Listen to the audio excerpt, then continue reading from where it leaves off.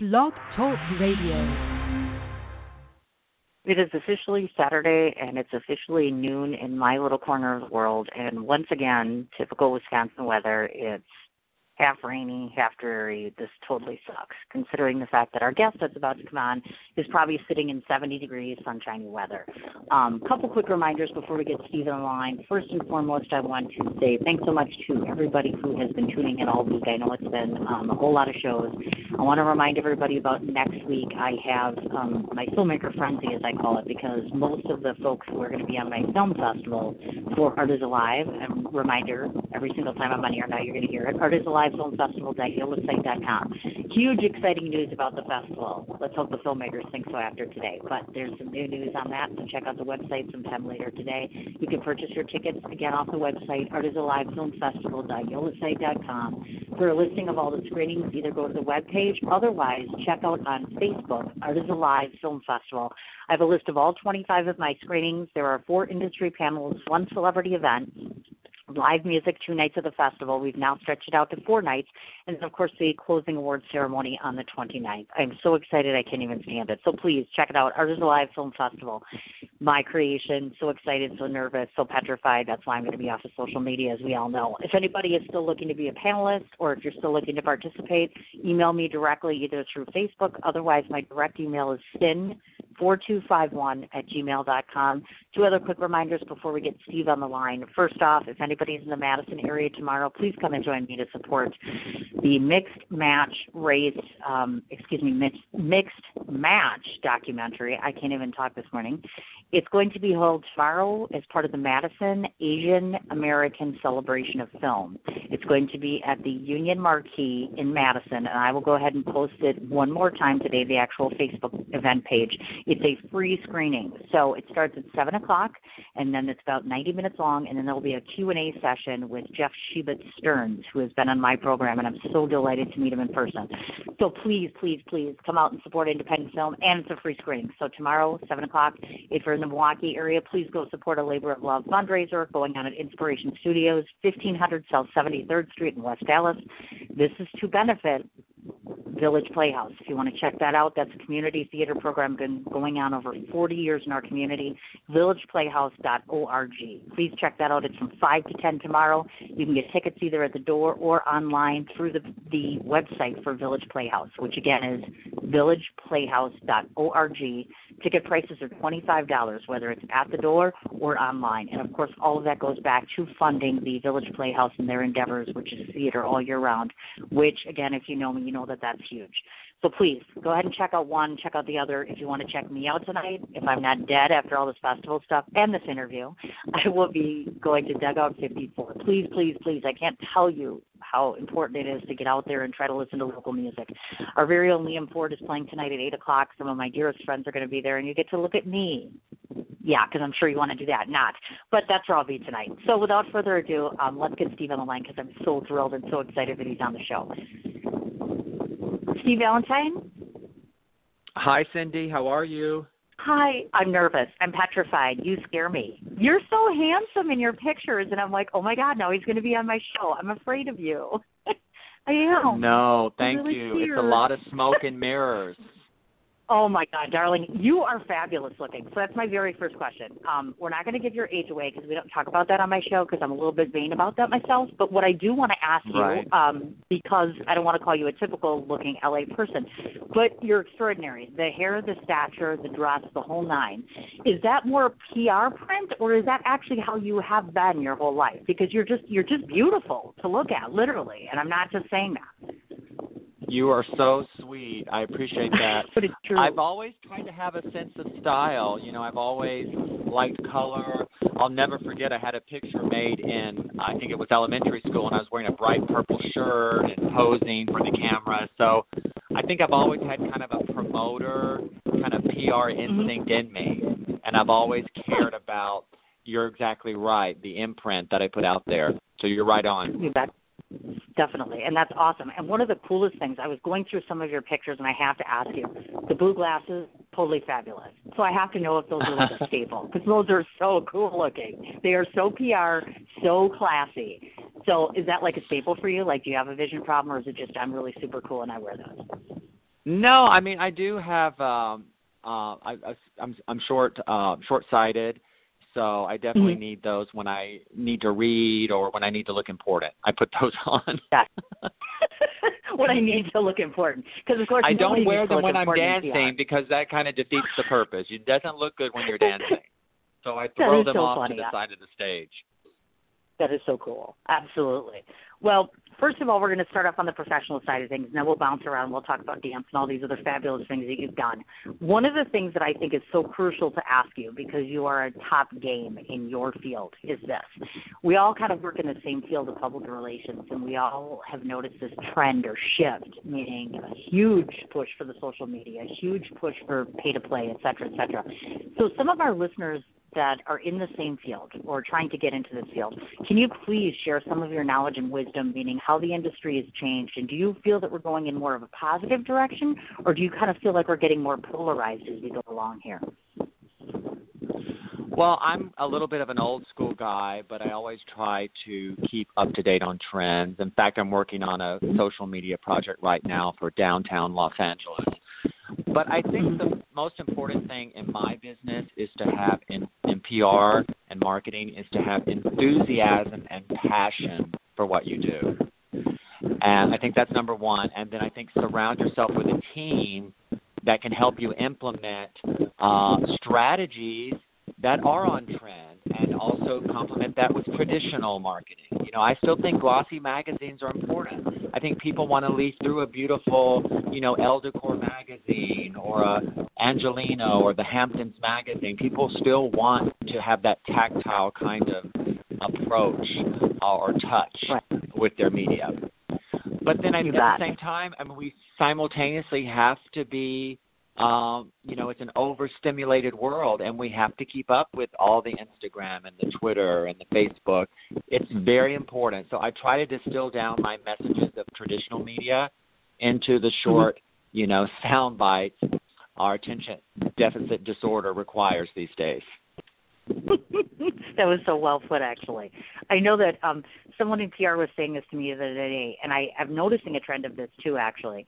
One of the things that your firm provides, and I get the sense of this often in reading some of the things that you've done in the past, is that you are very hands-on and very interpersonal with all of your clients. And I think nowadays, once again, with the trend with social media, we kind of get detached from our clients or detached from some of the projects and what they are and who they are. So talk a bit about how important it is to have that growing personal relationship with any PR client that you have.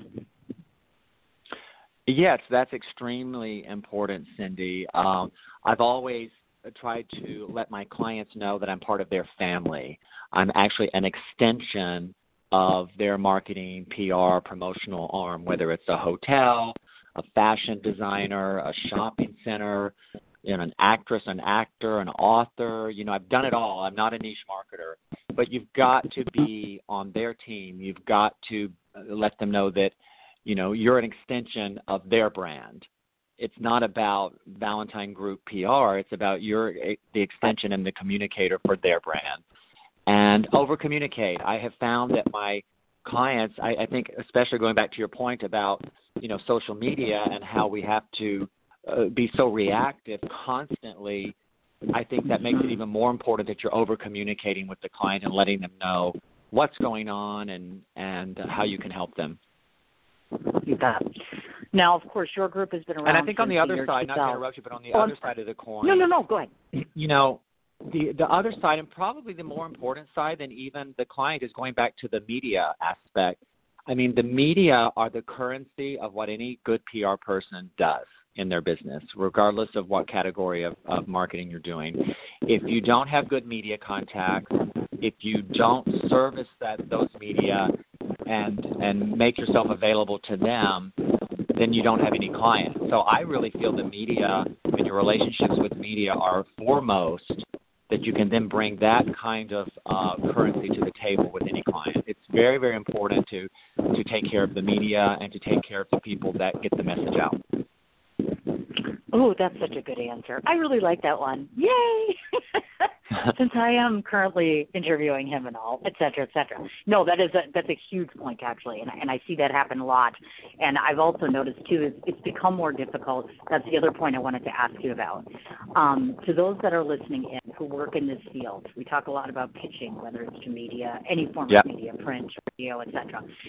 Some of the fundamentals, maybe if you could give 2 or 3 of the top things that you make a point to put in a pitch. You're going to love my ideas on this. Here we go. Go for it, Steve. Tell me. My big deal is I call it a reverse pitch.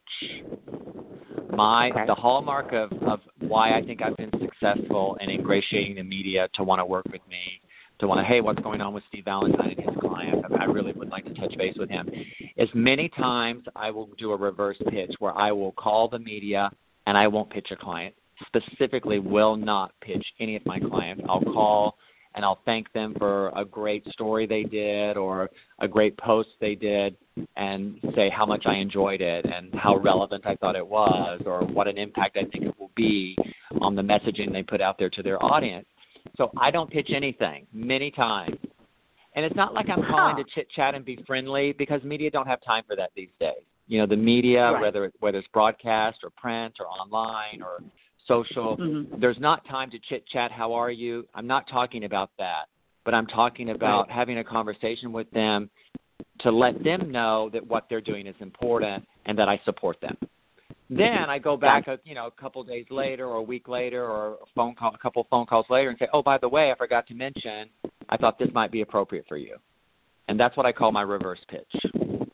I like that. Of course you were right. Of course I like that. Who doesn't like that strategy? That's so cool. And it's so smart, actually. It really is. And sadly, you're right in terms of a lot of us just don't have that personal time. And it is a shame, unfortunately, because we have such a fast-paced world and so many different things and so many pitches and so much to address. So I totally get what you're talking about.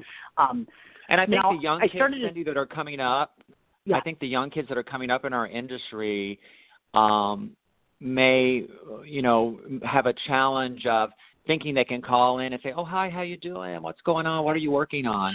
That just doesn't work if you're seasoned and you know how busy these people are. I think you want the media to be able to know that, Steve Valentine or whoever you're talking to, I like him because he's not pushy. He's not super aggressive.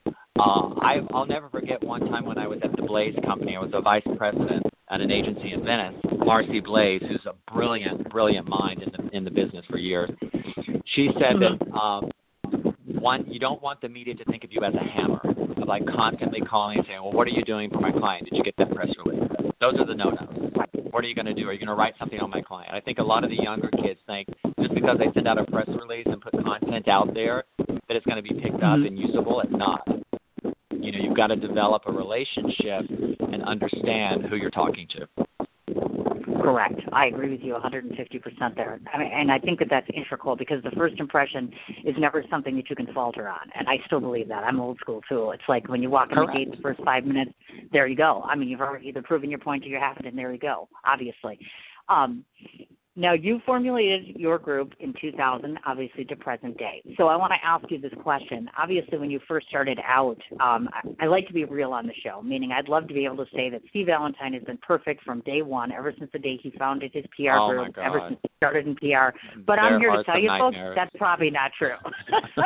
So on the flip side of the fence, let's talk about when you first started out and were you petrified and what were some of the things that kept you going? Again, we're big on empowering people on the show, and I want to be realistic and let them know if they're headed for a career in this, it's not so pleasant sometimes, and it is high pressure, and you may fail, and you may not. Do you know what I mean? Talk about some of the realities of your career, even when in those first days when you were first starting out back in 2000. Yeah, I think the first thing to understand is that I think a lot of people think PR people just plan parties and throw parties. And that's not the case. I mean, basically, we're hacks, we're wordsmiths, we're salesmen, and it just happens that the field we're in is a very kind of high level of sales. But I think that's the first misnomer is that it's not about just throwing a party. And when you do an event, it's a lot of hard work. There's a lot of like working pieces. It's tedious. It's time-consuming. We've done Emmy parties and Oscar parties and charity events, and that's a lot of work. So I think that was the first thing that I learned in PR was educating the client and managing their expectations. Like, here's how things are going to lay out, and not over-promising. It's easy to want to do it, to over-promise, and to, as PR people, we're just prone to constantly elaborate or embellish. But I think working with the client, what I learned is to over-communicate and to manage the expectations. That's number one. You bet. And I think, Absolutely. I think there's going to be, every time you deal with a client, there's going to be different levels of their being savvy about marketing communications and about media. And I think, when you've done PR for as long as we have, a lot of us, you are an expert and you're regarded as an expert, but you have to be careful not to be arrogant. I'll never forget one time I was sitting in a meeting with a new restaurant and the owners, and they had this great chef, and they were talking about how great he was and this, that, and the other. And I'd handled restaurants all my life. And I made the mistake of saying, they kept talking about the chef, and we want this, and we want that, and we want Bon Appetit, and we want blah, blah, blah, blah, food and wine. And I said, well, your chef is no Wolfgang Puck. So that was one big mistake I made. You have to be careful with the client, because sometimes they're not savvy and they don't understand that just because they've opened a new restaurant and have a chef that they're going to get in food and wine or Bon Appetit. But I'll never forget that mistake that I made. That was not a good communication with the client. Gotcha. That. And of course, when you first started out your PR business versus now looking back, et cetera, have you managed to accomplish a good number of the goals that you had when you first started? Because I think when we all get into business, we're all like, oh yeah, I know we're going to do this, this is how many clients I want, et cetera. Have you come to kind of achieve all the things that you'd like, or do you find that you're just continuing to grow at a nice, slow pace, and eventually you'll get to where you're at? Because you've accomplished so much already. I just can't even imagine there's anything else on that list. I have accomplished a lot. I mean, I started off as an assistant to a guy that owned his own PR agency, and then I ended up, becoming a senior executive with him. I would advance on to becoming a vice president with another agency, and then I opened my own company. So in the respect of growth, I think I've seen the gamut of starting from square one and then excelling to president of my own company. I think the other thing is great about the business is I've touched a lot of industries. I've never wanted to be a niche market, never wanted just to handle beauty. I've never wanted just to handle retail. I am stimulated by a diverse roster, a diverse and rich roster. So I like having fashion. I like having an actress. I like having a fitness product, and I've done stuff for Reebok. I've done stuff for Westfield Shopping Centers. I launched Ava Mendez, the actress. She was my secretary. So I like to touch a lot of industries. And so the success of my company and my PR business has been that I've worked in a lot of industries, and I've worked with a lot of high-profile big clients, luxury clients, big brands, and at the same time have helped other clients that I believed in to get their messages out there and to have them have increased exposure. I mean, I've worked with Zandra Rhodes, who's a very famous fashion designer, and got her in the New York Times in a retrospective of her whole career. But at the same time, I've worked with unknown, California fashion designer startups. So I enjoy the whole, gamut, the polarization of doing both. You betcha. Well, and the other thing that's challenging about that is because you're not specified to one particular market, that means you can kind of jump around here and there. And it's fun to be able to jump around. I think different industries require different needs and different nurturing, if you will, because obviously we all nurture our clients and we nurture, all those things. And so I think that that's important. I want to talk about this because I know you were educated at the University of Mississippi, so you have your BA in Business Administration. Nowadays, we look at this, and forgive my ignorance, because I've asked other PRs about this and never really gotten a firm answer, which is there such a thing as continuing education in the PR field or in the PR world? And if so, have you ever embarked on anything like that? Do you know what I mean? More like a formalized education. I agree. I agree that I think continuing education is very important. I was just thinking today, with this big social media campaign coming up, it's like I need to go in and take a refresher course. I should really go in and take a refresher course in a social media platform, and not so much just to learn new tactics, but to integrate with the millennials, for God's sake. I mean, I sat at lunch at Chiconi's restaurant in West Hollywood a few months ago, and this young kid who was very nice, we connected to talk about some work that I was doing in West Hollywood. I'm the marketing chairman for the West Hollywood Chamber. So I brought him in, and he was on his phone the whole time, and he constantly was kind of over, he was talking about all the things that were going on with his business while he was trying to have lunch with me. So I think that's the challenge for some of us that have been in the business for a while, that are more seasoned, is to better integrate with the younger professionals that are coming up, because they do work differently. They do think differently. And while I was initially put off in the beginning that he was on his phone and talking about it, how he had other interviews going on at the same time, which I did too, but I didn't talk about it. I didn't have to promote myself so hard. But as I sat down with him and relaxed and spent more time, I found that we had more in common than we had that was disproportionate. So I think there's a lot of similarities between the ages of people coming up now in the business and the ones that have been in it for a while. But I think anything you can do, like going back to school and taking classes and continuing education, would be helpful in that, bridging that gap. Nice, very nice. And I agree with you. I think millennials are one of those markets, or I should say one of those categories of individuals that some of us are just not quite as tapped into. It's harder when you age and get a little bit older, obviously. But I think there's great to learn from maturity and wisdom in somebody who's been around as long as you have. At the salon. Right. Okay, so now I have to ask you. And the big fancy paisley ties. That's exactly right. Oh, my gosh. You need to talk about your affinity for West Hollywood, because I've read in different interviews you going and speaking so very highly about what is it about West Hollywood that you just find so dynamic and so daring. And so why do you want to be in West Hollywood versus, let's say, the traditional, obviously, right directly in L.A. or Malibu or somewhere else? Talk about your love of that area, because I'd love to hear it. It's called the Creative City. And indeed it is. I mean, there's so many great industries there. There's entertainment, design, hospitality, food and beverage. But it's really a small community within a really large metropolitan area. I've done a lot of work in the community in West Hollywood. I actually worked with the mayor of West Hollywood back in 2006 when I started doing ballroom dancing as a side thing. And they championed the same-sex ballroom classes that I wanted to start up for the residents of the community. So we did. So I just think that they're open to a lot of great ideas. All the top hotels are going into West Hollywood. All the top restaurants are in West Hollywood, and I love promoting that city, and I love promoting their energy. It's a very energetic city. It's a very it's a great city that has a lot of advocacy issues that they want to promote. And it's just, it's part of LA, but it's a little more of a walkable, more community sensibility there. Oh, I understand. Small town in a big city.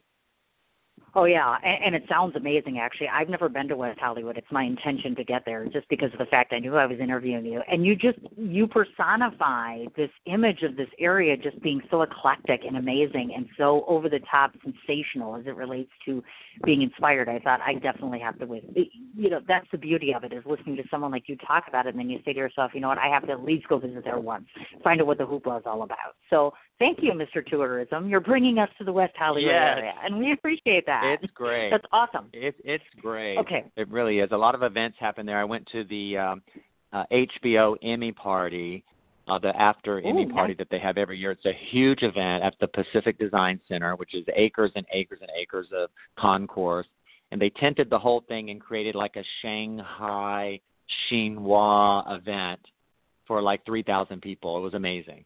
It was absolutely nice. And I wore my sequin jacket, of course, because at night I like to break out the sparkle and relax. So we had a good time. Oh, that's amazing. That is. Okay, now I'm going to use some words that Steve Valentine uses because, first of all, this is my favorite Steve Valentine word, and I want to know if you fit into this category.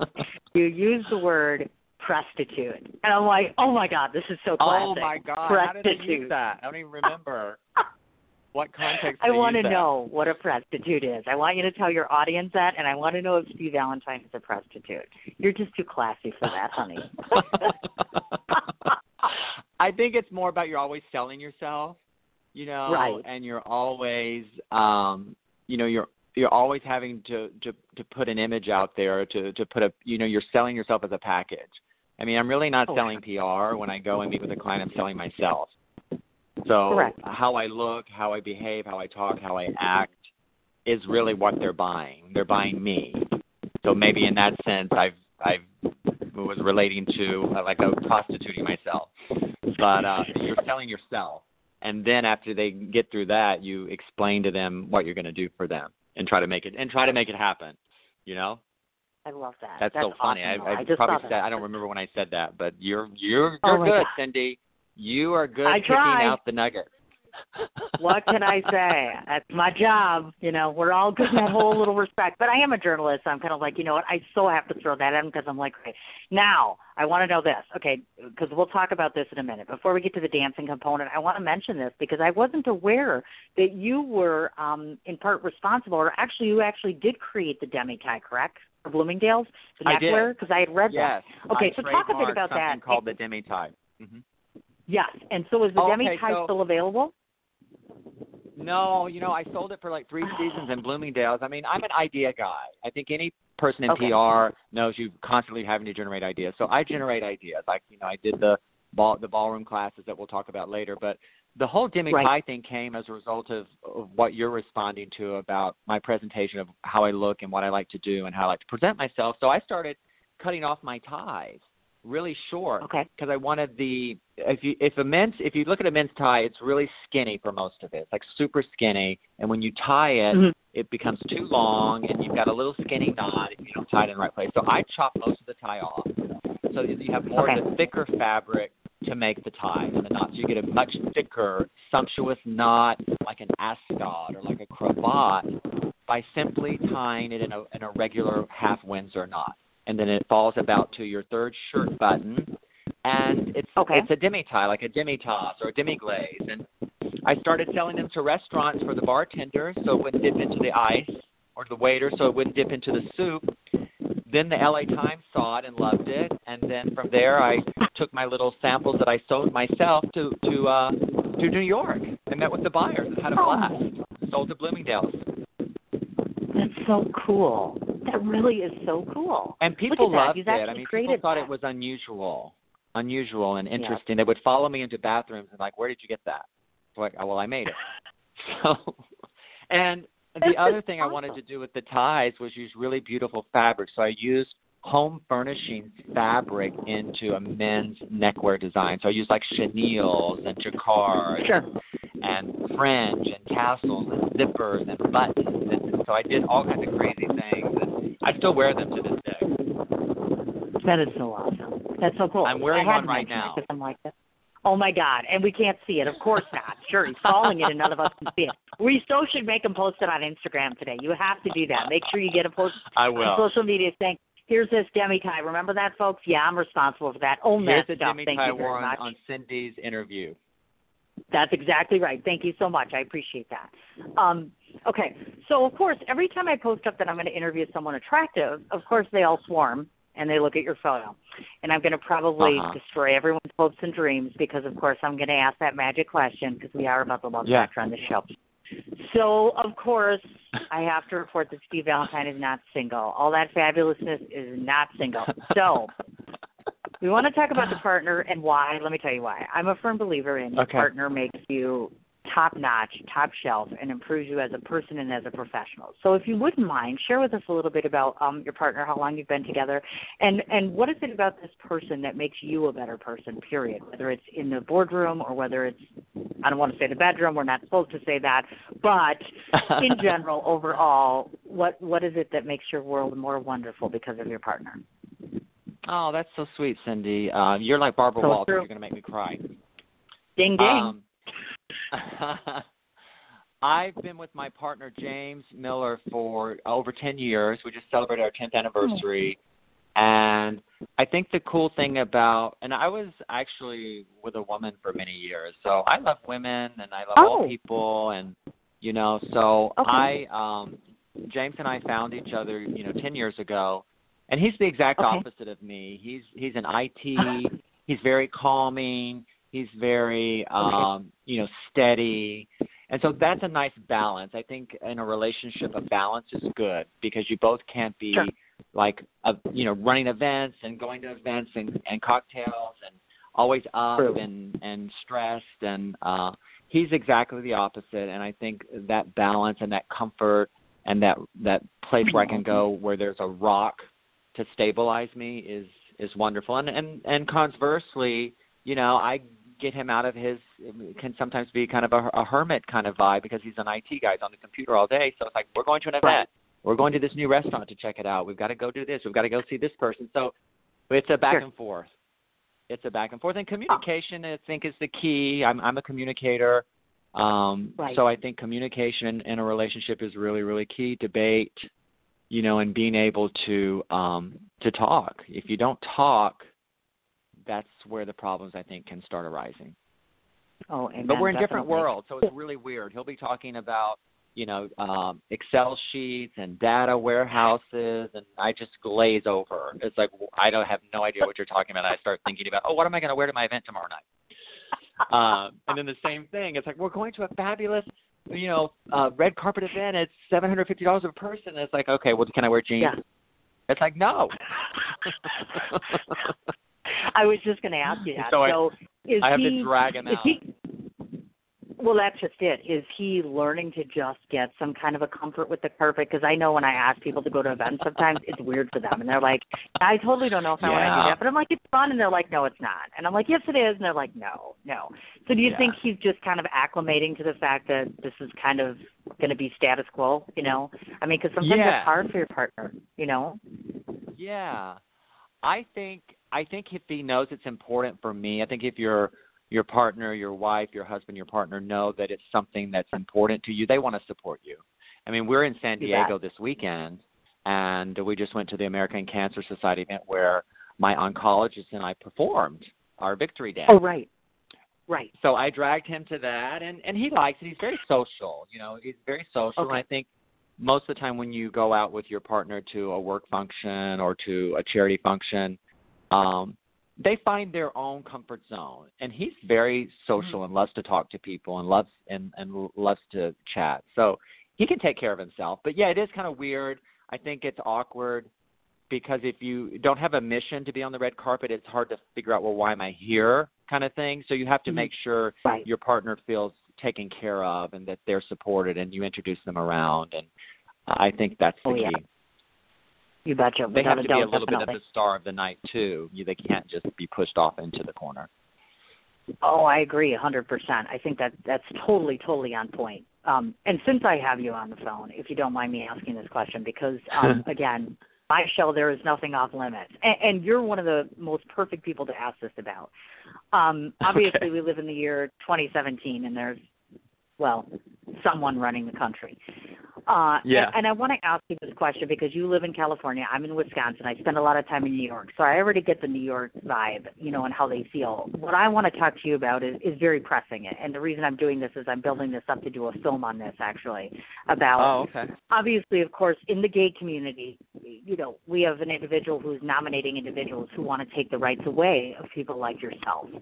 So I just want to get a sense or feel for how are you feeling about this? How are you coping with this? And what do you feel we as regular citizens can do to try to prevent that from happening? Obviously, he's the President of the United States. We can't control who we nominate, but we all have voices. So we want to know, how do you feel about all of this? Because it's becoming somewhat compressing for you, isn't it? And I would imagine frustrating and scary. Well, first of all, you hit the nail on the head. I think we all do have a voice. And I think in every community and every part of the United States and the world, there are ways you can align with other like-minded individuals for a variety of causes, whether it's supporting Right. equality for marriage, for gay, lesbian, transgender individuals, or whether it's, supporting a cancer event. I think you can align yourself in the community and magnify your voice. So whatever your feeling is, you can find those like-minded individuals and agencies and organizations and community groups where you can expand your voice. And I think if we all do that and kind of link together that way, it will have the trickle effect and the impact to the ears, to get to the ears of the people that are making decisions. I'm not scared. I've never been scared. I grew up in Mississippi. I always just was true to myself. I've never been like a hardcore activist and pushing any kind of agenda. I've just been myself. And, in college I had a TV show where I was a dancer, and I bet probably a lot of people thought I was gay. I didn't even really know for sure at that time either, but I was just Steve. I was showing joy. I was communicating through my business. I was communicating through my extracurricular activities and doing things at the university and in the community. I taught disco dancing lessons in Mississippi when I was going to college. So I've always stayed very, very active. And I think a good point is that's the reason I wanted to start the same-sex ballroom classes in West Hollywood. And I talked to the mayor. She championed it. We did it through the Parks and Recreation Department. And I wanted to communicate that it's okay for – first of all, I wanted to offer it as a service so that two men or two women could learn how to function as a lead and a follow. Technically that's an issue. So I wanted people to be able to take classes and learn how to do it. And I wanted to show that it was exciting and fun and provocative, and I didn't want people to be uncomfortable. I wanted to show the dance form in a same-sex setting, two men or two women dance together, could be fun to watch, and it didn't have to feel icky. It could be nice and exciting and empowering, and something that people could walk away with and enjoy. And that now, that kind of messaging back then for equality that we're speaking to has now, for me, in the dance, has transferred into helping cure cancer. So the message has always changed, but you just stay true to yourself. Excellent point, as a matter of fact, and I was going to bring that up, actually. And how exciting that must have been when you actually working together and establishing that same-sex ballroom thing. I was so impressed when I saw that. Like, that's so amazing, and that has to be so comforting for individuals. And plus, too, I think it's a long time in coming. You know what I mean? I'm kind of embarrassed in our society that some of these steps we're taking in the right direction take so long to get into that direction. You know what I'm saying? There should be no excuse for that, in my opinion, obviously. But, of course, unfortunately, I don't run the country. Working on it little by little by little here. Okay, another Steve Valentine. And I think I can do that in my business, too. We can do that in your business, too. You don't have to just take it on personally. Like when I worked with the Beverly Center in Los Angeles, one of the top shopping centers in Los Angeles, I brought in Jesse Tyler Ferguson and his husband, the actor Jesse Tyler Ferguson on Modern Family, and his husband, Justin Makita, have an organization called Tie the Knot, where they make bow ties, and all of the proceeds of the sales go to Marriage for Equality issues. And it was an online store only, so it was only available on a website. So I had the idea, let's do a pop-up brick-and-mortar location at the Beverly Center. We did it for several years there, hugely successful. And, again, that's a way that I can help, reach Washington through maximizing an effort by bringing them into some of my business operations. So it's personal, and you can sometimes marry that with some of your business that you're doing for our clients. That is amazing, definitely. Okay, quote number 2. You're going to like this one. I read this in an article. You were interviewed, and you had said this. It's all about the plunging necklines and the bling, and he's not lying, folks. Like, literally. I just laughed when I saw that because I'm like, you are so on point. It's scary. Now, of course, he's not just talking about real life, folks. He's talking, of course, about his dancing contest. So we have questions relative to dance. First of all, obviously, I want to take away the misnomer that, no, you don't have to be gay to do ballroom dancing. I've tried it. I have only tried it once, mind you. But I think everybody walks around and they're like, well, of course only the gay people ballroom dance. Wrong, folks. That means when you're 80, you can still be out there kicking it. So first of It all, just I looks want to talk gay about because there's so many sequins. It's not really gay. It just looks gay. There's so many sequins and sparkle and glue and glitter. That's why. I mean, it's fun. Oh What my kind of God. dance did you do? Did you do Latin or did you do the standard like the waltz and foxtrot, or did you do the Latin? It was dance? only just the standardized stuff. Only because I had this one free class. I was like, okay, I went to Fred Astaire Dance Studios here in Wisconsin. I tried it once, Nice. but I'm like, seriously, I do want to find the time to do it because dance is very liberating. That's one of the things we're going to talk about today. I don't think people really realize it's going to another dimension. It's getting away from the inhibitions. I think, it drives me nuts when I hate to say straight guy, but oftentimes it is a straight guy, and they're like, well, I do the white man dance, and I can't, I'm in love with you, Cindy, but I can't dance with you. Are you joking me? It's the biggest expression, I think, of love, whether it's love for yourself, love for your body, etc.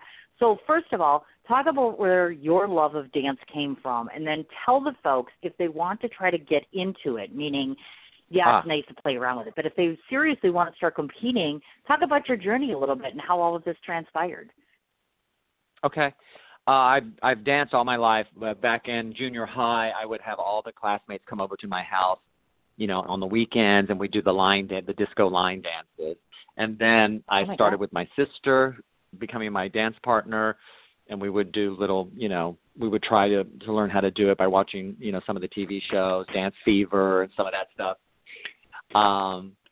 Then when I was in college, I met a beautiful girl, Cindy, a half Japanese girl, gorgeous.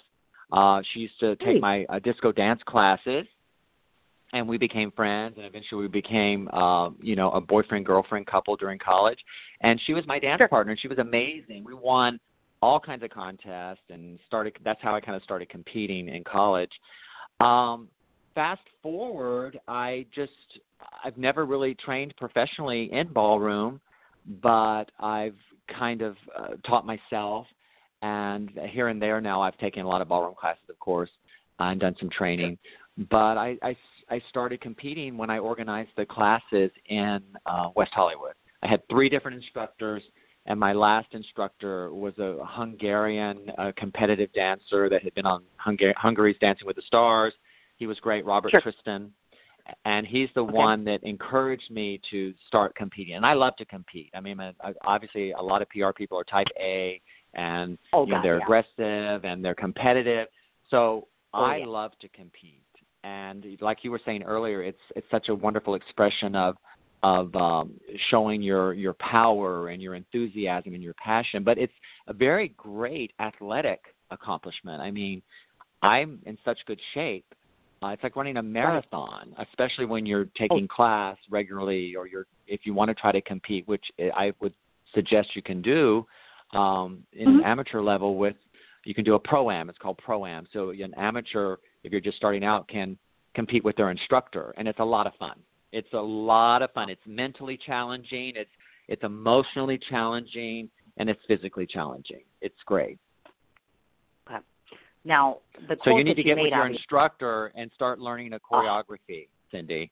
And then you can start competing pro-am. I have all the time in the world to do that, Steve, right? Because PR doesn't take time. Radio doesn't take time. Film festivals don't take time. It takes a lot of time. You're right. I will right. It does take a lot of time.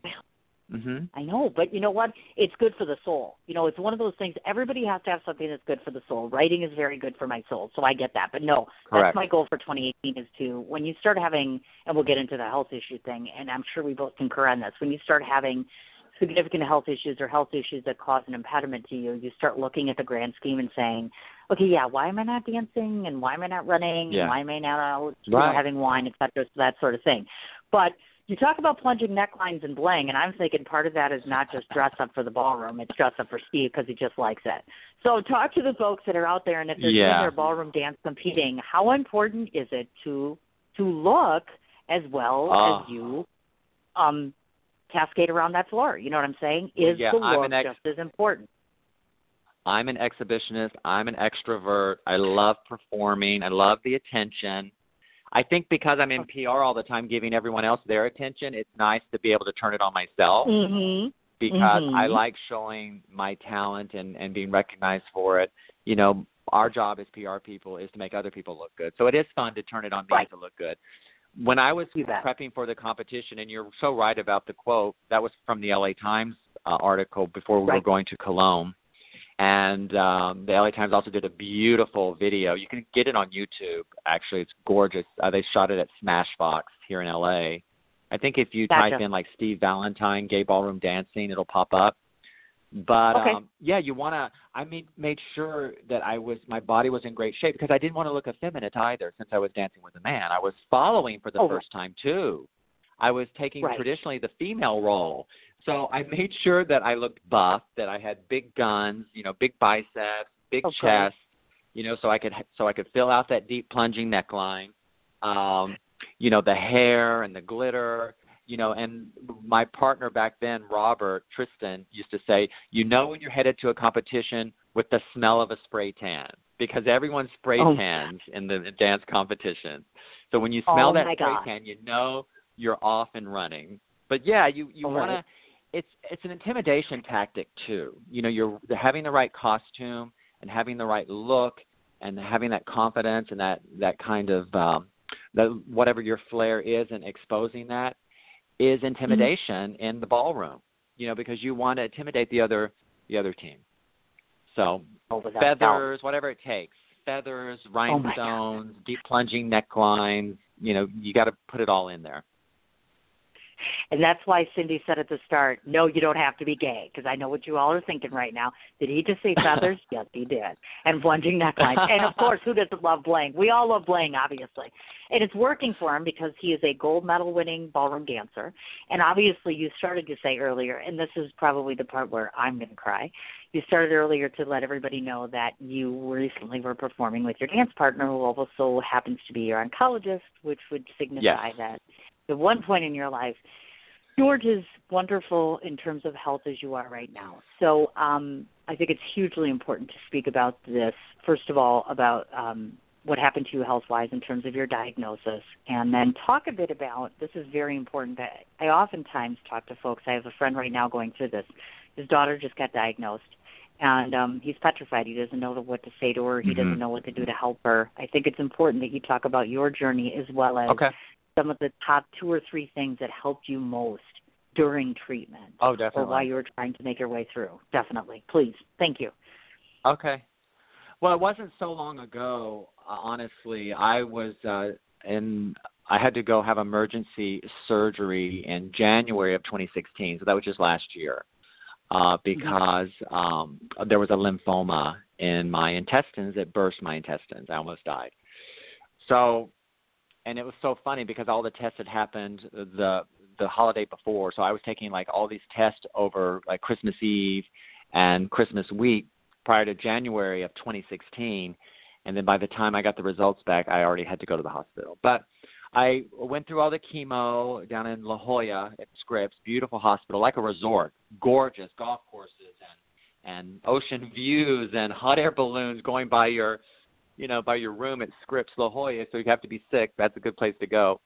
But they took good care of me there, and I fast forward in August of last year, I was in complete remission. I went through all the rounds of chemo. I did preventative chemo with, the spinal taps where they do that. Right. So it was rough. I was 123 pounds. I'm now like 178 and have all my muscle tone back. But the cool thing, the odd thing, and the blessing from, the heavens above is that this oncologist and her team that were put into my path was the new message that I think as a PR person I was destined to tell. And she told me in her bedside manner, this just is a woman that used to come into the room, and if you go look at the videos later, then you can tell people, again, you can see, here's how it's danced, keeps coming back. So if you do ballroom dancer cancer patient, Steve Valentine, another set of videos will pop up. And you'll see how beautiful and graceful this woman is. She used to come into my room before I knew she was a ballroom dancer. I thought, this woman is amazing. I feel so good when she comes in. She cares. It was beyond the treatment for her. It was about the whole person. And her name is Dr. Irene Hutchins. And we learned about each other through the social media director the social services director. He said, did you know that Dr. Hutchins is a former competitive ballroom dancer? And he would tell her, did you know Steve was a ballroom dance. Of course, I had some of my feather pictures up in the hospital. Sure. So she promised me that if I'd get better, that we'd go dancing, and we did. We started dancing socially. Mm-hmm. I would go out with her friends. One of her ballroom friends was a Harvard physicist. The other one of her ballroom friends was a psychologist at Kaiser. So it was very intimidating, but her and I both slowly renewed our passion for dance. She hadn't danced in 10 years. I hadn't danced in 6 years. So I think that was the other interesting thing. It was us about finding that passion again, because we hadn't danced in so long. We had put it aside. So it was good for her too. She tells me these days now that it was good for her as well to come back to that. So we now have kind of become ambassadors for Scripps and for organizations like the American Cancer Society, like the Leukemia Lymphoma Society, and my goal now is to tell the story as a communicator, as a PR person, to tell the story of hope and to be able to get through a cancer diagnosis. And to answer your question, what are the three things? Here's the three things I learned. I learned that you have to have a goal.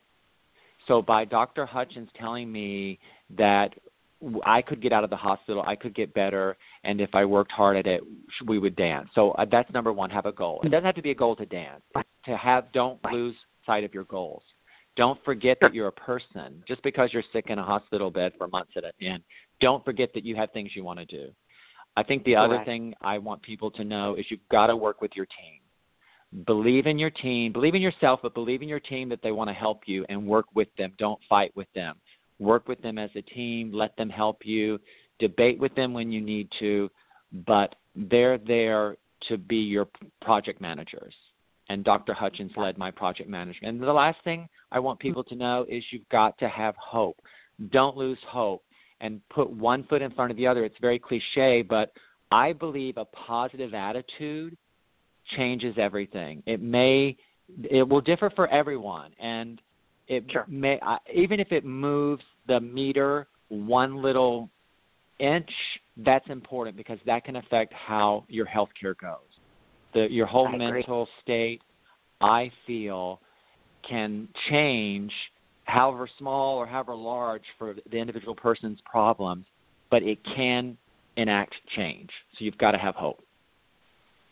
Those are my three things. So work with the team, work with your team, have hope, but have a goal. I kept working.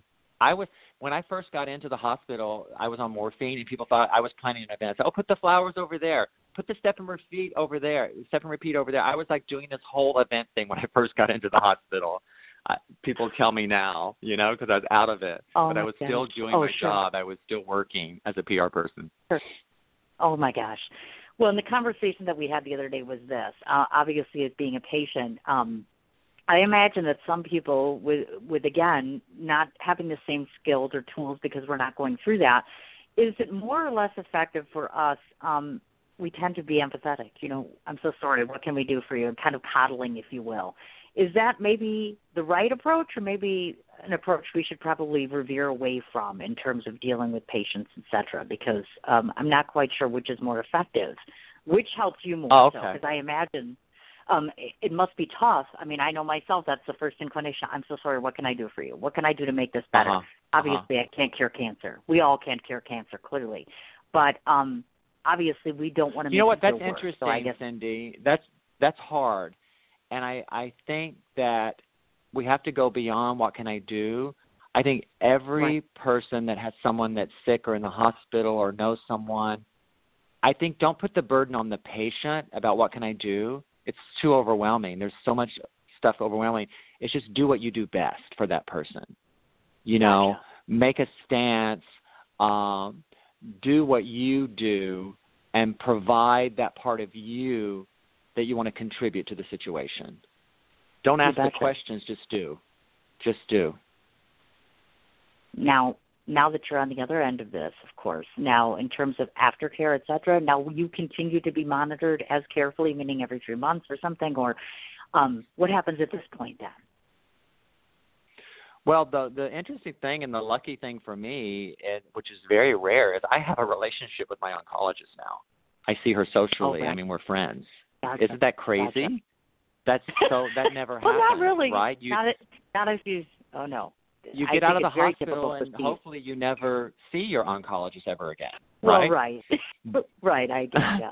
From that point, But no, yes. to answer your But, question, yeah, there's blood work every 3 or 4 months just to check how the blood Right. is doing, and if there's any complications. I mean, I probably would see Dr. Hutchins maybe once every 6 months, I suppose.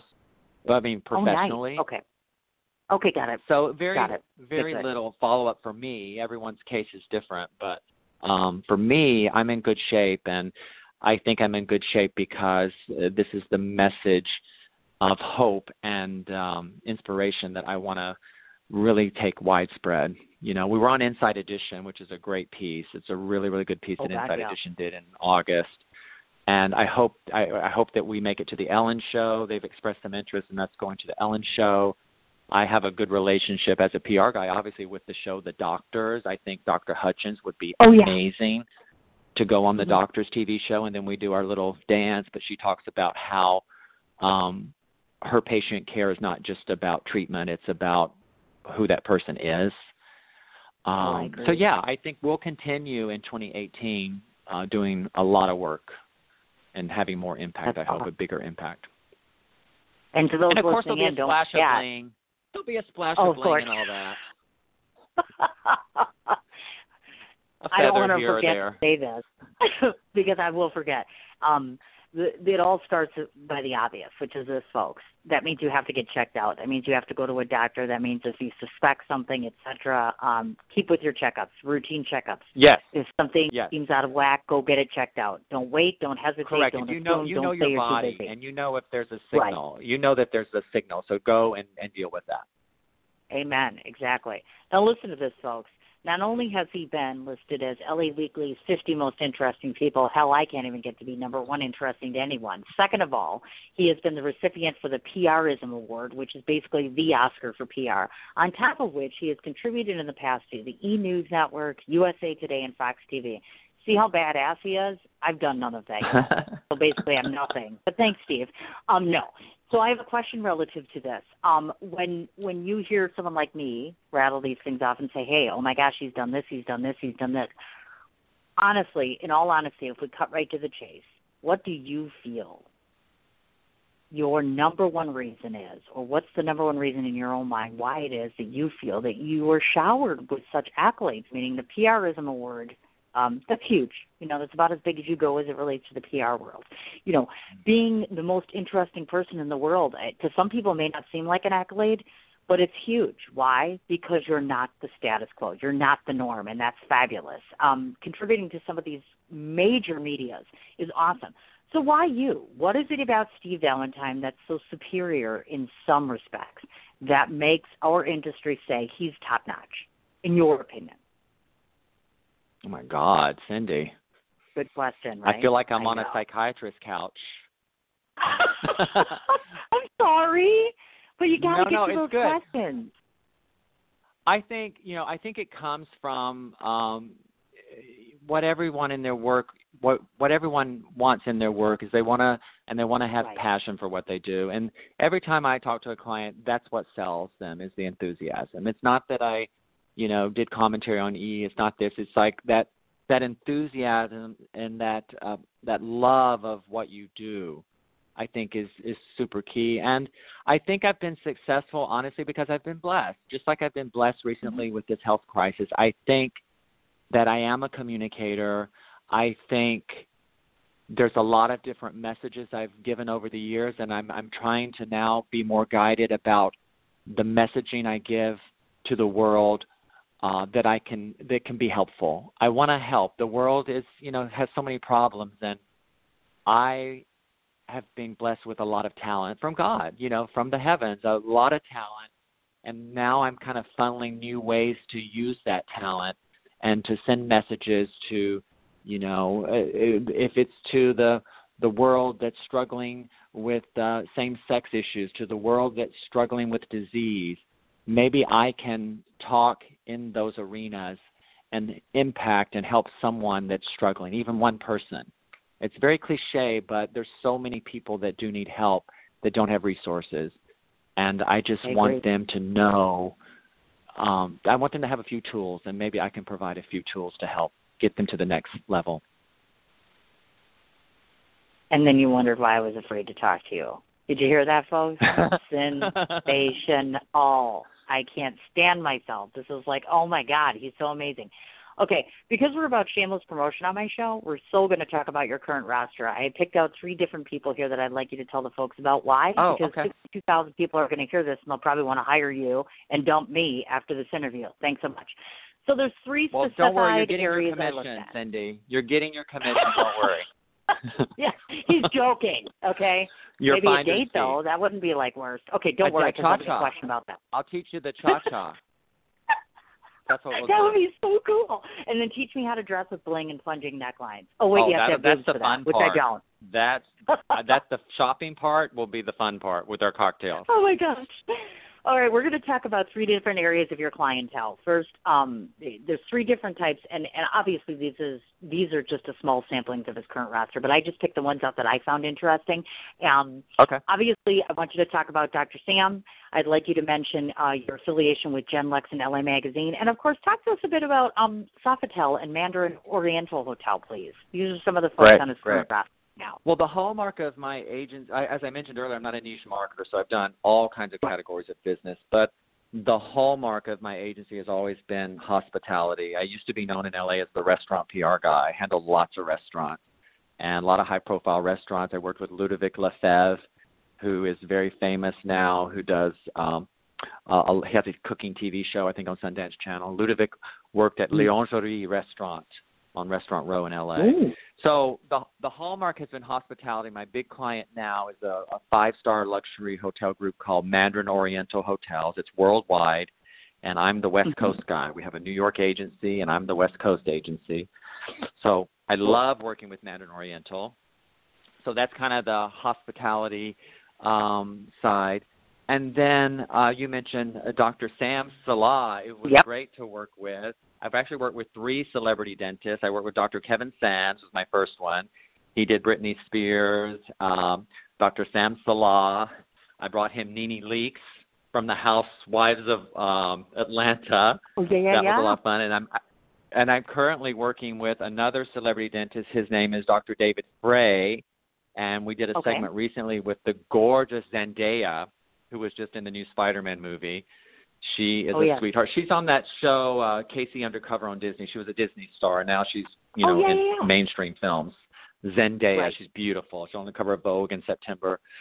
So, so that's fun. That's the professional side, and I think it's easy to sell hospitality because it's all about, lifestyle and relaxation and spa and food and beverage.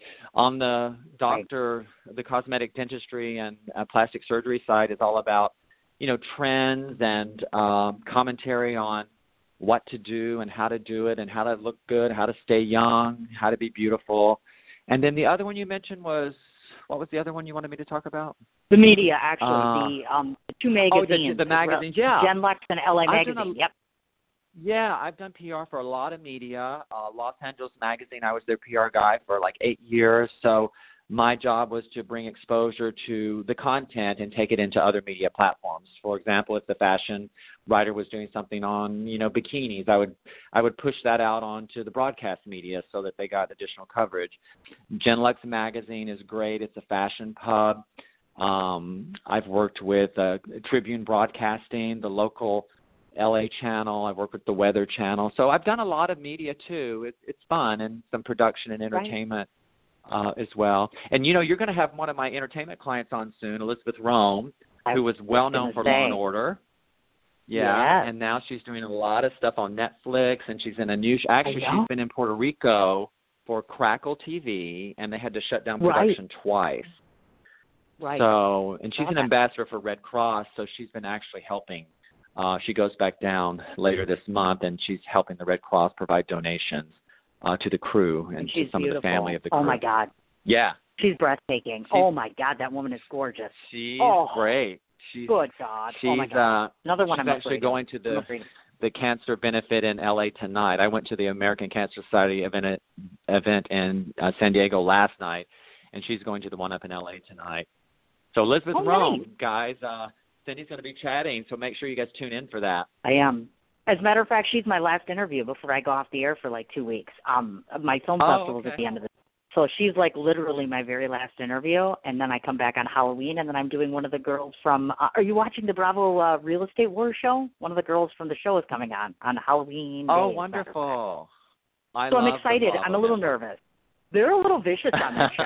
I mean, they're like jugular, like literally. Well, yeah. I mean, I'm like, oh my God, these people are gonna kill one another. It's worse than PR, I think, in some regards. Like literally, I think us as PR people pretty much are nice to each other for the most part. But these people, they're like ruthless, and they're like, I can't believe he just walked in this room, and he's dead. And I'm like, oh my God. So I'm a little nervous about having them. She will love you. Thank you. And I have a Real Housewife coming on, and I know you're a Real Housewife fan, so I have a question for you. I've worked with Lisa Vanderpump a lot. I've done a lot of work with Lisa Vanderpump. I've never done Lisa. I'm having one of the New Jersey girls on, and I'm not going to say which one yet. I'm going to make you wait because you're my Facebook friend. You'll see it on there. But this is what I will ask you. Do this for me. Why do you not have in the interview? Make sure she has that white tablecloth set with a whole bunch of china on it, and make her pull the tablecloth or turn the table over, so she can hear all the crashing. That's wild. Oh my God! I would love to hear all that background noise during her interview. I just turned a table over. I do it all the time. Let's see you. It'd be so funny. I want to know, how is it that you live in California and you, Steve Valentine, do not have your own reality show? I'm not joking about this. Seriously, have you given this any thought? No, Seriously. I've done a little bit. I pitched a client to Extra years ago. Yeah, she was the Baroness of Bel Air. She was beautiful. She was the widow of this guy that brought the Audi company to the U.S. She was African American. She was young, gorgeous. So they liked the segment we did on Extra so much, they made it a little web series. So I was like the second banana. I was her like PR guy. So it was her and I and a few other people. So I did that. And then I've co-hosted a radio show, a lifestyle show for a couple of years. But yeah, when I was doing the dancing, I was approached to possibly do some kind of TV shows. It just never came to fruition. But I'm still working on stuff. Maybe one day.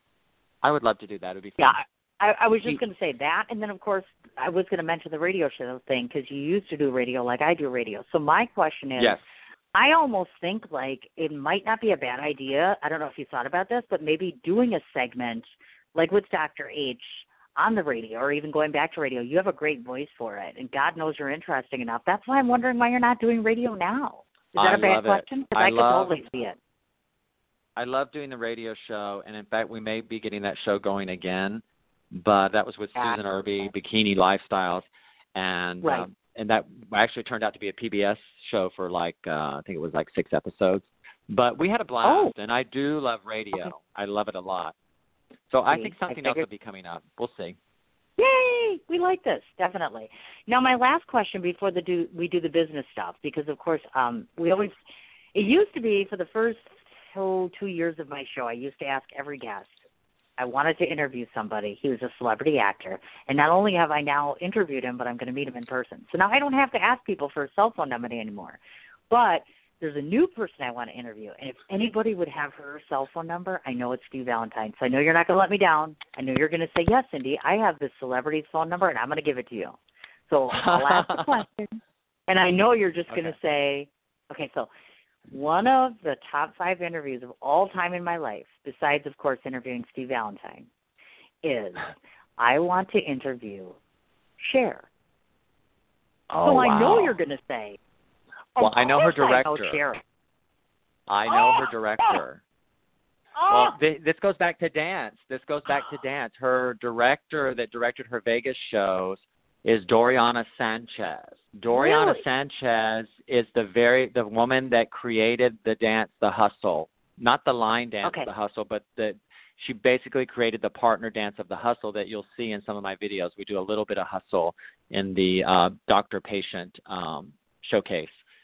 So Doriana Sanchez, I might be able to get to Doriana to get to Cher for you. Oh, my God. She's just like, isn't she just so, and again, she's not just for gay people, because I've heard that before, too, like, oh, all the gays like her. No, everyone likes her. Just a clarification, I don't think anyone doesn't love her. I mean, am I wrong here? I mean, Cher's like, I don't even have words.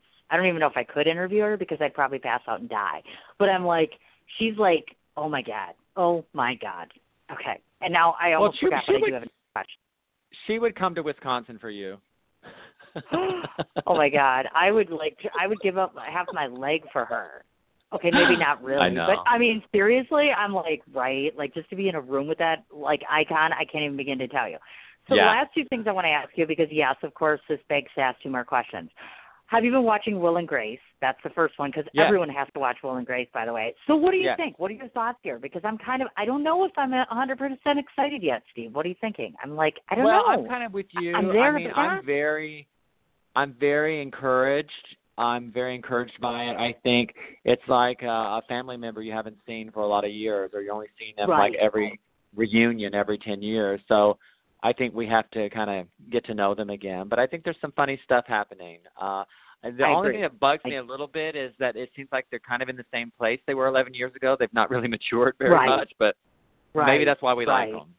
So we'll see. I agree. More and I love exactly. And I love the fact that Leo was just on last week. I'm like, oh my God, I could just stare at Target Comics forever. I'm like, yay! I don't know if they're going to end up together, but it's a good start. But truth be told, every week I watch, I'm starting to learn. I used to think I was a complete Grace, and now I'm starting to think I'm a complete Karen. I probably shouldn't say that on the air because she's a raging alcoholic. I had a client that ended up marrying Sean Hayes. Oh my God! So, are you serious? Yeah, I represented West Hollywood, a DJ Scotty K, and I did his PR, and I actually booked him on the Ellen Show as one of their first DJs, and he didn't keep the gig. I won't say why, but he didn't keep the gig, but for a couple of weeks.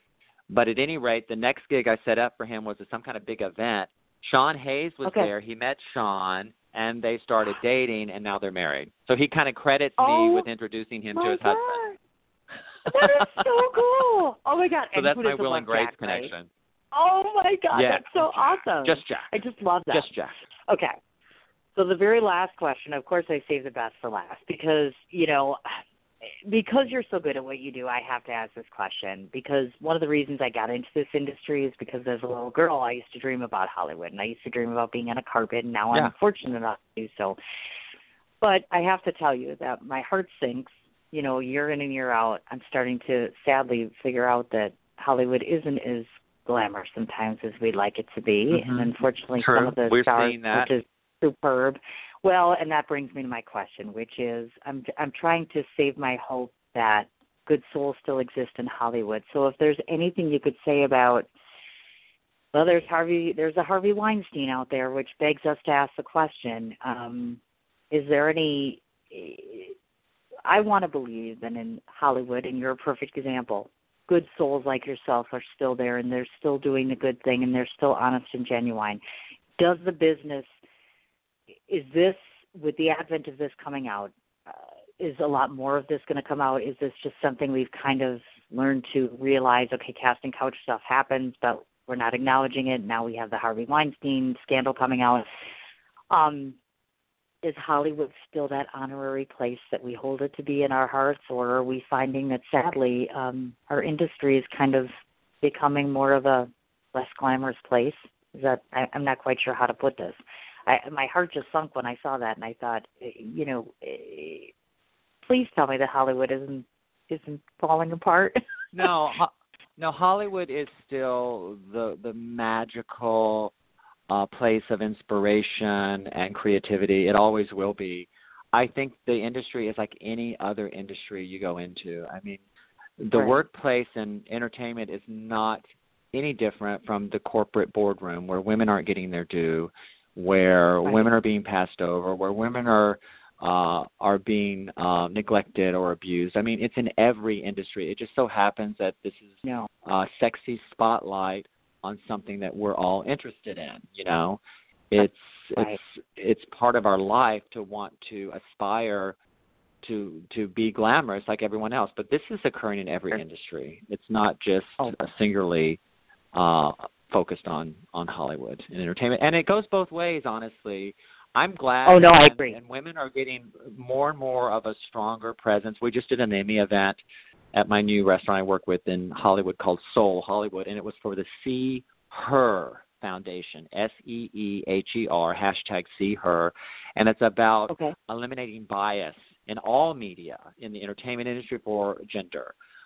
People like Viola Davis are on board, and so this movement is just growing stronger and wider in this industry, entertainment, which will trickle down to others. And it's a good thing. I think it's a good thing, and I see the positive side of it. But everybody uses everyone in Hollywood. You know, I've worked with a lot of people in that industry that have used me and have hurt me and have abused me.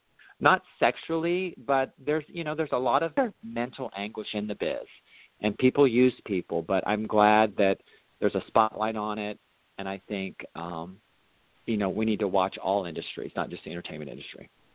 Oh, amen to that. And to that effect, obviously, I want to mention that again, folks, certainly, just as we said earlier today, use your voices, meaning if something's happening to you that shouldn't be happening, you need to say something, period, no matter what. Exactly. As Steve was saying, no matter what industry.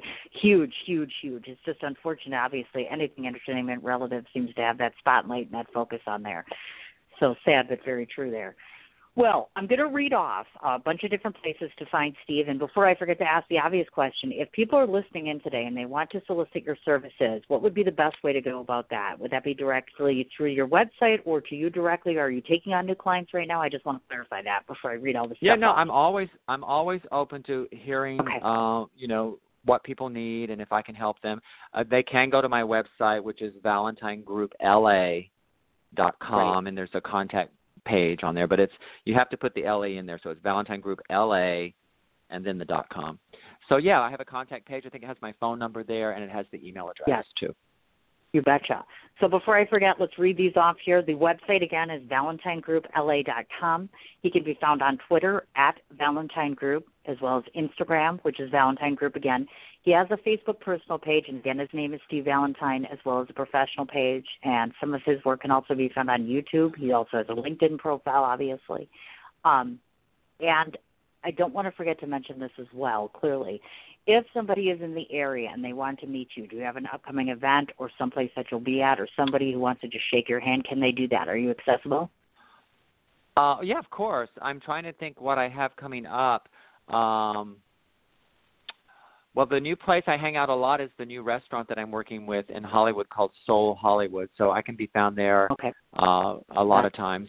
But there's usually updates on my website too, or I'll send things out on Instagram or Facebook of what's going on. Gotcha. But award season is coming up, so probably a little more active as we get into January of 2018. That's exactly right. I forgot about that. I don't know how I could forget about that. Oh, because I'm too damn busy. I forgot. Okay, there are only two more things we have left to do on my show. First of all, if you've never listened to one of my interviews before, there are always surprises on my show. Always, always, always, always surprises on my show. And then the very last thing after that is I get to tell you what I think of you, Steve Valentine. I do that with everyone. Okay. And sometimes they cry, and sometimes they don't know what to say, etc. So these are my surprises to you. First of all, when I come to California next month, because I am putting out a calendar before the end of this year. So I'm doing the festival, my film festival. Then when that gets done, I have to run out to L.A. and take pictures with people so I can publish my calendar for next year, or I should say December. Yeah, December. Okay. So I will be in California, so I will knock on your door and I will look you up because I have a surprise for you. Beautiful. And I want to try to match you up with a potential client. So that's the business side of things. Let's do it. Second of all, let's do it. Just so that you do know, I will be hitting up Elizabeth about the book that she wrote because one of the things I do is book review, so I would love to be able to review your client's book. But I'll take that up with her, obviously, when we speak on the air as far as that goes and stuff like that. Third of all, I want you to know that I'm starting my own magazine in 2018, and so one of the things that I would like to spotlight in the very first edition is yourself and your oncologist in written form, because as much as I love writing my radio show, I love writing in person. Why? Because it's more personal, and I get you to be hands-on, et cetera, et cetera. So I think that's a big deal. And in 2018, if I can pull it off, because I have enough wherewithal and we both know enough people, I think that we should put all of our heads together to try to raise funds to find a cure for the very serious situation that you went through. So I do think we should do a cancer benefit sometime next year. I'll have to find time to That'd squeeze be that great. in. We're kicking off the campaign in March.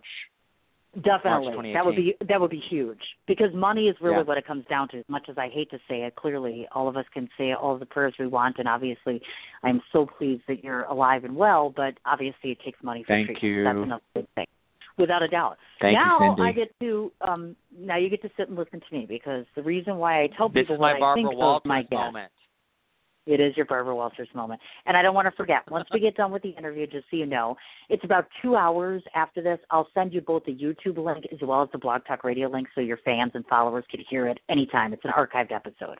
So I make sure that I let guests know that, a couple hours from now you'll be able to have that. And you'll probably be my only friend, because I'm sure I'm going to piss off all my filmmakers today, and I'll have no friends, and I'll have to have a lot of wine tonight. But that's okay, because I'll have one friend in L.A. who loves to wear bling and have a plunging neckline. Exactly. So but no, exactly. The purpose of doing my Barbara Walters, what do I think of you moment is it's the only part of my show that's not written. That means this is not scripted. That means it comes from my heart to your heart, which makes it more important. And second of all, I think it's important if somebody wants to spend money on hiring you, they need to know what kind of person you are besides a professional, because anybody can research you. This is just from my heart to yours. So these are my thoughts of Steve Valentine. The very first time I heard his name was not out of his own mouth, actually. We both belong to a very illustrious, wonderful group. Thank you so much, Jennifer DeMarchi, for establishing the PR Czar group. I met Ruta Fox. And Ruta Fox, out of nowhere, had been posting up something and saying that you had this inspirational story, Steve Valentine. And I thought, all right, what is so sensational about this guy? So I said to Ruta, I said, who is this guy? And then I approached Steve Valentine months and months ago, and then he answered me. And then, well, he kind of fell off the face of the earth, and I never heard back from him again. Well, sure enough, somewhere along the line, the universe decided to realign us on a post somewhere at some point, and I said, I'm going to go after that Steve Valentine, this guy. So I approached him. He said yes, and then he said, hey, by the way, here's this client. And so this is what I have found out about you, Mr. Valentine. First of all, it is no surprise, absolutely no surprise why your last name is Valentine. And now I know why it makes sense, because your heart is superior to any of your PR talent, more than I can tell you. And why? Because I've spoken to your colleagues, and I've spoken to the people that have worked with you before on a very limited basis. One of the first things that they tell me about you is that every word that comes out of your mouth is 100% sincere and sentimental, that you work twice as hard in that boardroom as well as you do in a bar or a hotel or any other place that you do business. That sort of integrity to oneself is not something that you find in the LA world, let alone in the PR world sometimes. So first of all, that's the number one reason why I think you're true to your name. Second of all, any person that can fight the good fight, get up every single morning and still pretend like he is the PR czar of the world when cancer is knocking on his door every single second, I can't even begin to imagine the sort of strength or wherewithal it takes for that. I admire you more than I can tell you, because you're a survivor. You've survived in your industry, you've survived illness, and you've survived to become probably one of the most amazing, astonishing, breathtaking, beautiful people I've ever had the chance to talk to in my lifetime. More importantly, you wear a suit like nobody's business. Your hair's lovely. I don't give a shit if the tant's fake or not, but it just, you have this absolute commanding presence about yourself that says, I am all about the business of people, making them happy, making them successful, and making them realize they need to make their mark, and you let them do that every day, and you assist them with that every day. The number one reason why you should hire this guy isn't because he's so good at what he does. It's because of the fact that he is so good at being who he is, whereby making him one of the top PRs in the town and in the business. If you don't meet me in town because you're so busy, I totally understand why. It's because you're one of the best in the business. And so I can say I had this great hour with Steve Valentine, and he was all that. So just for me to know this much, I couldn't possibly be more honored to have hosted you today. And I can't thank you enough for spending time with me. That's wow, awesome. Cindy, thank you. And we will reconnect when you come to LA. It will be fun to meet you. Yeah, that would be very sweet. Oh, my God, yeah. I appreciate we both it so have much. To find time. And I appreciate your Anytime listeners at all. staying with us for this hour, and I hope that I know, right? They had a good time. Oh, without a doubt. And I got my grocery shopping done. Now I can go eat, and I can work on my festival, and this is wonderful. So I'll let you get back to your wonderful life, definitely. I will reach out this afternoon. I'll send you over the link. I'll let you know how it goes with Elizabeth in case you don't get to listen to it. Thanks for setting this up, by the way. I appreciate that, dear. And have a great weekend. Thank you. Thank you. Okay, my dear Cindy. Thank you. I will see you in L.A. Anytime. Sounds great. Okay. I look forward to it, honey. Have a great weekend. Bye-bye now. Okay, darling. Bye-bye. Told me he wasn't fabulous, right? I couldn't help myself. I just couldn't help it. And I was like 3 seconds away from crying. Not that he needed to know that, but yes, it's true. I was. So just one more reminder. The website, again, is ValentineGroupLA.com. His Twitter and Instagram are both Valentine Group. He's on YouTube and LinkedIn. And, of course, obviously he has a Facebook page, which is personal page, as well as his actual professional page, which is, of course, the Valentine Group. Obviously, please look him up for any services. As he had mentioned, he is not exclusive to one area, meaning he's done fashion, retail, hospitality, celebrity and entertainment, and obviously luxury products as well. We mentioned some of the few individuals he's worked with before, and obviously, of course, receiving that PR. The PRism award is just, I can't even tell you how jealous I am, because I can't even get a real-life Oscar, and he's got an Oscar in PR, so that's absolutely wonderful. And as you heard him say, certainly if you're in the LA area, you know where to find him, of course, and he is currently taking new clients, so please go ahead and look him up, obviously. And again, one more huge thanks to both Steve Valentine for taking the time today, as well as to Ruta Fox for doing the actual initial introduction. Without you, none of this would have been possible, so I can't thank you both enough. As well as to my listening audience, what's kind of cool about a Saturday early afternoon show is that most of you are home, so I hope that most of you got a chance to listen in to how fabulous he is. So next week, just a quick rundown to remind everybody one more time. Obviously, of course, I'm going to be on air Monday, Tuesday, Wednesday, Thursday. Monday, it's 12:30 to 1:30, which is, of course, Eric Heckler. He is the director of American Splenda for my festival. And then 1:30 to 2:30 is Chad McCord, and he, of course, is the director of Follow Your Dreams. Tuesday, we are hosting both Deborah Markowitz as well as Jennifer Giles and Ciaran Sheehan, all of which are from The Waiting Room, and, of course, Deborah directed that. Wednesday, I'm going to have at 1 o'clock, we are having Junie Moon Schreiber, who, of course, was the director of Shed the Shame. And then from 2 to 3, we are having the director of the movie, Lou, which is Pete Dorton, and he, of course, all of these folks, by the way, are all part of my Art is Alive Film Festival. Then Thursday, of course, as we mentioned, Steve's client, if I could speak today, my goodness gracious, I'm telling you, this is a sign that I've either been on the radio too long or that young man got me all fired up, which is probably not a bad thing. So, of course, his client, which is Elizabeth Rome, will be 2 o'clock Central Standard Time. Obviously, over the weekend, I'll go ahead and make a big posting up on both Sin's Chat Corner as well as my personal page for the shows. So everybody, please tune in as much as you can tomorrow, Monday through Thursday. Then I'm off, of course, up until the Halloween evening where we'll have the Real Estate Wars Gala on. So again, thanks so much to everybody for taking the time to listen in. Enjoy the rest of your weekend. Come join me at Dugout 54 tonight if you can. Otherwise, we'll talk to you folks on Monday. Take care.